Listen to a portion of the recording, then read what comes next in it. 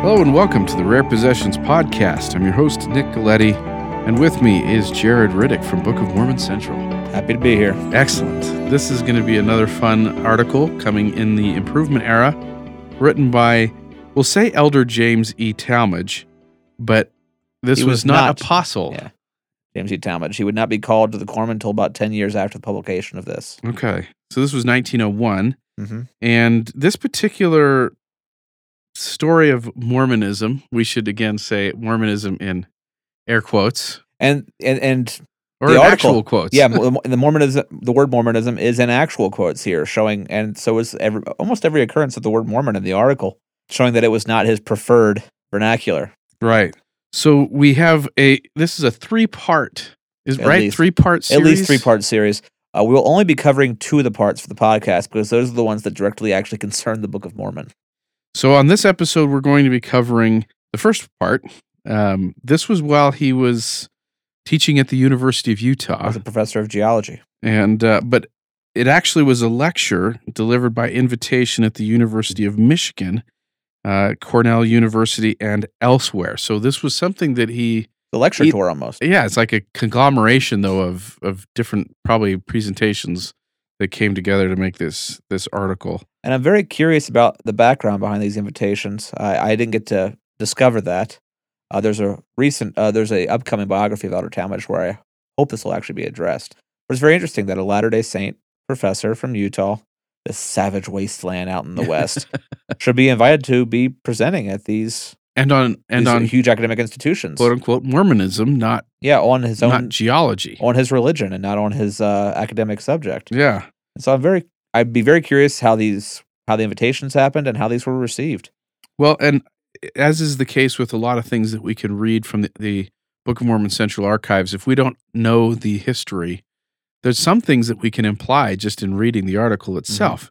And in this particular case, we can see what the discussion and the environment of discourse was at the time simply by what he addresses and what he talks about. Mm-hmm. So what are some of the things that he addresses in article number 1? In article number 1, he is, I feel like you could call it setting the record straight on Joseph's early history and his birthright, how the first vision came about. He uses the one from the Pearl of Great Price, of course. He goes into Joseph's early experience with the first vision, his relation of it to the ministers of his day. He emphasizes the persecution that Joseph went through as a young man and the early origins of the Book of Mormon. And it's fascinating stuff to see our history put forward before this audience of what you suspect may not have always been sympathetic listeners. Sure. But Talmage is very bold about establishing that this isn't academic to him. This is personal. This is what he believes. Well, he gives kind of a modified first discussion from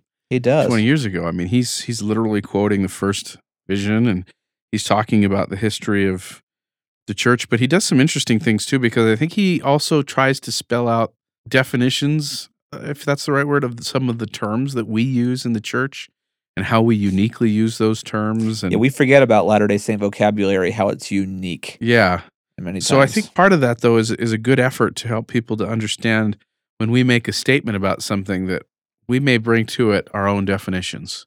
Which is why we and other churches, specifically in Latter-day Saint and evangelical dialogue, we often talk past each other because we have different definitions for the same doctrines, for the same word, and the same concepts. Yeah. And so one of the things he does here is he uses some of the best scholarship of his day, the knowledge of this day, to establish the Book of Mormon, to give a short synopsis of its history, where they suspected Lehi and Nephi landed at that time, where the origins of the settlements were, where they could have spread out to. It's largely, I guess you could say, almost a hemispheric geography. Well, Central and North American geography, less than South America, although he believes the origins of those people, I believe, are also descendants from Book of Mormon lands. So I think that there's part of why we're wanting to cover this here at Book of Mormon Central is that this particular chapter, or I guess Article 1 and Article 2, have a lot to do with a way to approach or describe the history of the Book of Mormon, how it came to be. And in our next episode, we're going to be talking about Part 2, which even again addresses this Spalding manuscript amongst all things. And so which is still very common. And he addresses that one in a very academic way, which we'll look forward to. Absolutely. So here we have now Part 1, the story of Mormonism, Part 1, which is appearing in the Improvement Era in June 1901. The Story of Quote-Unquote Mormonism, Part 1, by Elder James E. Talmage, found in the June 1901 Improvement Era. First, permit me to express the mingled satisfaction, pleasure, and encouragement which the present opportunity affords. I rejoice in the thought that a people who, because notoriously unpopular, have been so generally maligned that even the passing vagrant has considered it his privilege to throw a stone or hurl a clod at them, may now be heard at the nation's seats of learning, and by those whose profession it is to seek, because they love, the truth. To me, an assembly of students, as pupils and professors alike are, is a distinguished gathering before which any speaker may feel honored in appearing. Students are philosophers, lovers of wisdom by profession and in fact.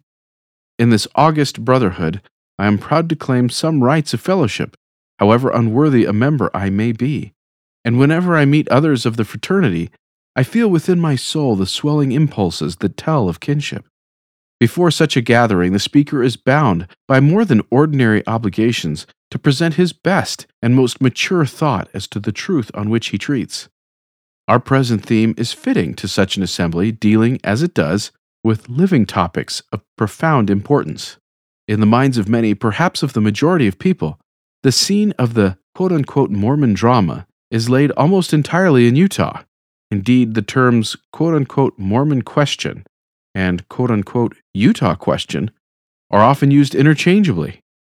True it is that the development of quote-unquote Mormonism is closely associated with the history of the longtime territory and present state of Utah, but the origin of this system must be sought in regions far distant from the present gathering place of the Latter-day Saints, and at a period antedating the acquisition of Utah as a part of our national domain. I have used here the term quote-unquote origin in its commonest application, that of the first stages apparent to ordinary observation, the visible birth of the system.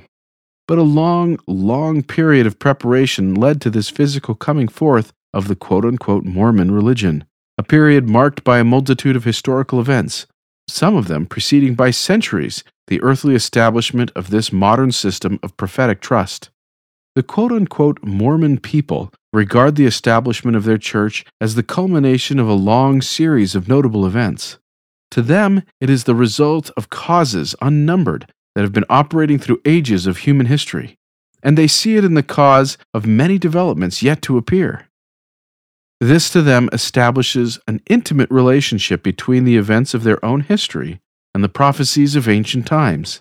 In reading the earliest pages of quote-unquote Mormon history, we are introduced to a man whose name will ever be prominent in the story of the church, the founder of the organization by a common usage of the term, the head of the system as an earthly establishment, one who is accepted by the church as an ambassador, specially commissioned of God to be the first prophet of the latter-day dispensation, Joseph Smith.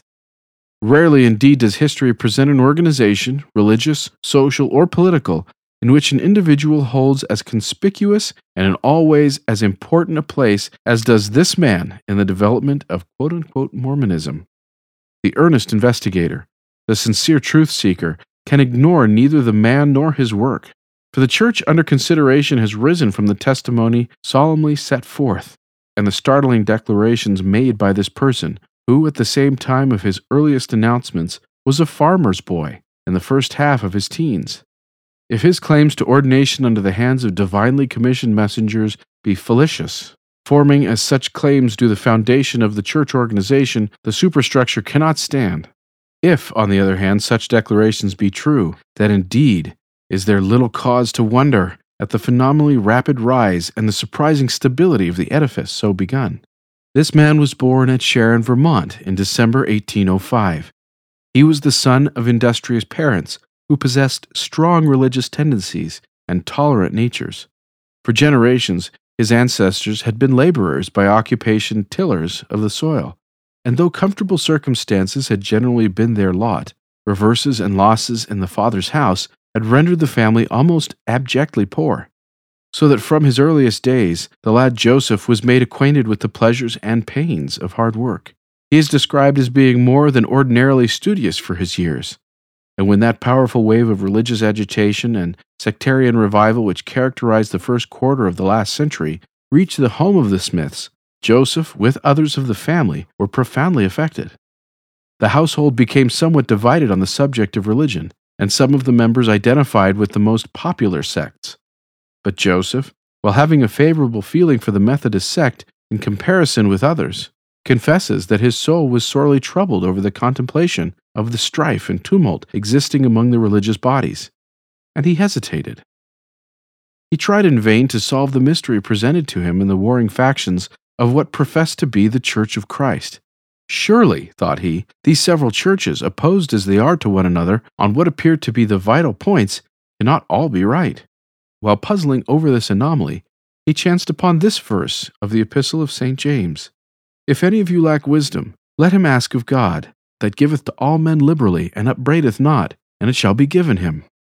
In common with so many others, the earnest youth found here within the Scriptures admonition and counsel as directed applicable to his case and circumstances, as if the lines had been addressed with his own name in the superscription. A brief period of hesitation in which he shrank from the thought that a mortal like himself, weak, youthful, and unlearned, should approach the Creator with a personal request, was followed by a humble and contrite resolve to act upon the counsel of the ancient apostle.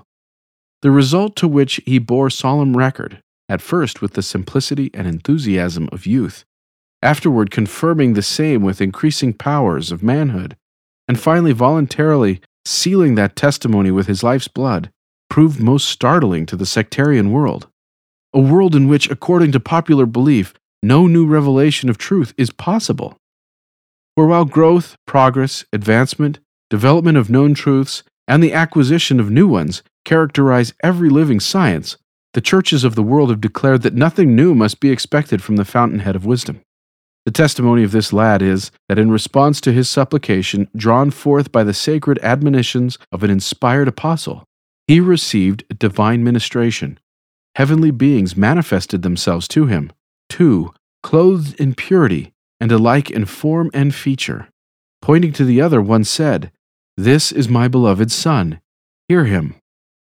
In answer to the lad's prayer, the heavenly personage so designated informed Joseph that the Spirit of God dwelt not with warring sects, which, while professing a form of godliness, denied the power thereof, and that the authority of the heavenly priesthood would yet be restored to the earth. Overjoyed at the glorious manifestation thus granted unto him, he withheld not the tidings of the heavenly vision from relatives and acquaintances. From the ministers who had been so energetic in their efforts to convert the boy, he received, to his surprise, the greatest abuse and the utmost ridicule. Visions and manifestations from God, said they, are of the past, and all such things ceased with the apostles of old. The canon of Scripture is full. Religion of men has reached its perfection in plan, and this, unlike all other systems contrived or accepted by humankind, is incapable of extension. It is true, God lives, but he cares not for his children of modern times as he did for those of ancient days. He has shut himself away from the people, closed to the windows of heaven, and has suspended all direct communication with those of earth. The persecution thus originating with those who called themselves ministers of Christ spread throughout the community, and the sects that before could not agree nor abide in peace for a day were united in their efforts to oppose the youth who thus testified of facts which, though denied vehemently, produced an effect that alarmed them the more. And such a spectacle has oft-times presented itself before the world. Men who cannot tolerate one another in peace swear fidelity and support in strife with a common opponent. However, the importance of this alleged revelation from the heavens to the earth is such as to warrant comment and discussion. In fact, it is a full contradiction of the vague theories that had been increasing and accumulating for centuries, denying personality and parts to deity. In 1820, there lived one person who knew that the word of the Creator, quote, "Let us make man in our own image after our likeness," end quote, had a meaning more than in metaphor. But this wonderful vision was not the only manifestation of heavenly power and personality made to the young man. nor the only incident of the kind destined to bring upon him the unmitigated fury of persecution. Sometime after this visitation, which constituted him a living witness of God unto men, and which demonstrated the great fact that humanity is the child of deity, he was visited by an immortal personage who told him of an ancient record hidden where it had been placed of old in a certain hill near his home. This record, said the messenger, was engraved on plates of gold, and had been deposited by the ancestors of the natives of this land, who were at one time a white and delightsome people. He testifies that he was told that if he remained faithful to his trust and the confidence reposed in him, he would someday receive the record into his keeping and be commissioned and empowered to translate it. The record proved to be an account of certain colonies of immigrants to this hemisphere from the East.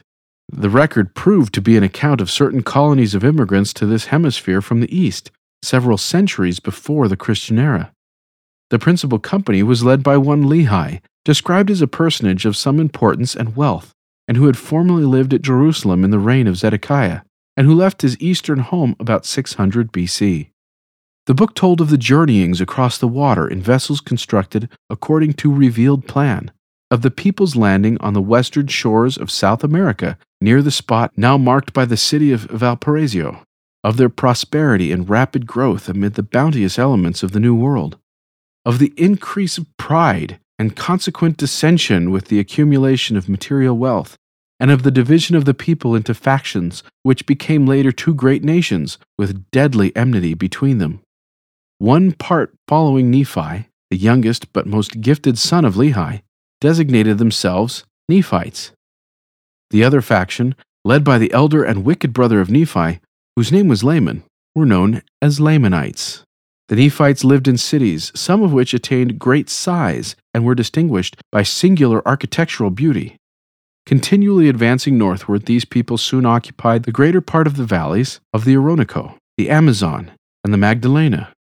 Indeed, during the 1,000 years covered by this remarkable record, the Nephites had crossed the isthmus, which is graphically described as a neck of land, but a day's journey from sea to sea, and had occupied successively extensive tracts in what is now Mexico, the valley of the Mississippi, and the eastern states.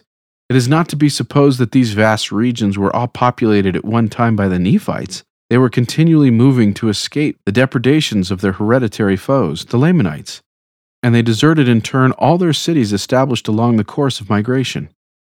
The unprejudiced student sees in the discoveries of the ancient and now forest-covered cities of Mexico, Central America, Yucatan, and the northern regions of South America a verification of this history. Before their more powerful foes, the Nephites dwindled and fled. Until about the year 400 AD, they were entirely annihilated after a series of decisive battles, the last of which was fought near the very hill called Cumorah in the state of New York, where the hidden record was subsequently revealed to Joseph Smith. The Lamanites led a roving, aggressive life, kept few or no records, and soon lost the art of history writing. They lived on the results of the chase, and by plunder, degenerating in habit until they became typical progenitors of the dark-skinned race, afterward discovered by Columbus and named Indians. The last writer in the ancient record was Moroni, the same personage who appeared as a resurrected being, a divinely appointed herald to reveal the depository of the sacred documents. But the greater part of the plates, since translated, had been engraved by the father of Moroni, the Nephite prophet Mormon. This man, at once warrior, prophet, and historian, had made a transcript and compilation of the heterogeneous records that had accumulated during the troubled history of the Nephite nation. This compilation was named on the plates the Book of Mormon, which name has been given to the modern translation, a work that has already made its way over most of the civilized world. The translation and publication of the Book of Mormon were marked by many scenes of trouble and contention, but success attended the undertaking, and the first edition of the work appeared in print in 1830. The question, what is the Book of Mormon? A very pertinent one on the part of every earnest student and investigator of this phase of American history, has been partly answered already. The work has been derisively called the quote-unquote Mormon Bible, a name that carries with it the misrepresentation that in the faith of its people, the book takes place of the scriptural volume which is universally accepted by Christian sects. No designation could be more misleading, and in every way more untruthful. The Latter-day Saints have but one quote-unquote Bible, and that the Bible. They place it foremost among the standard works of the Church. They accept its admonitions, its doctrines, and accord to them a literal significance. It is to them, and ever has been, the Word of God, a compilation made by human agency of works by various inspired writers.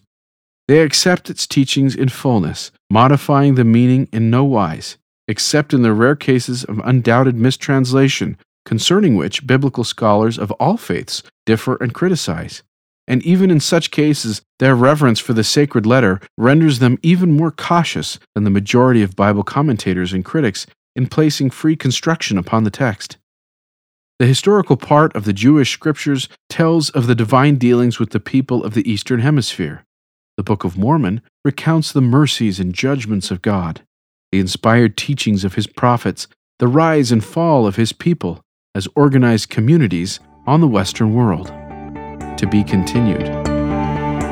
This has been the story of quote-unquote Mormonism, Part 1, by James E. Talmage in the June 1901 Improvement Era. Please tune in next week for our next episode with the continuation of the story of quote-unquote Mormonism, Part 2. Thank you for listening to the Rare Possessions podcast by Book of Mormon Central.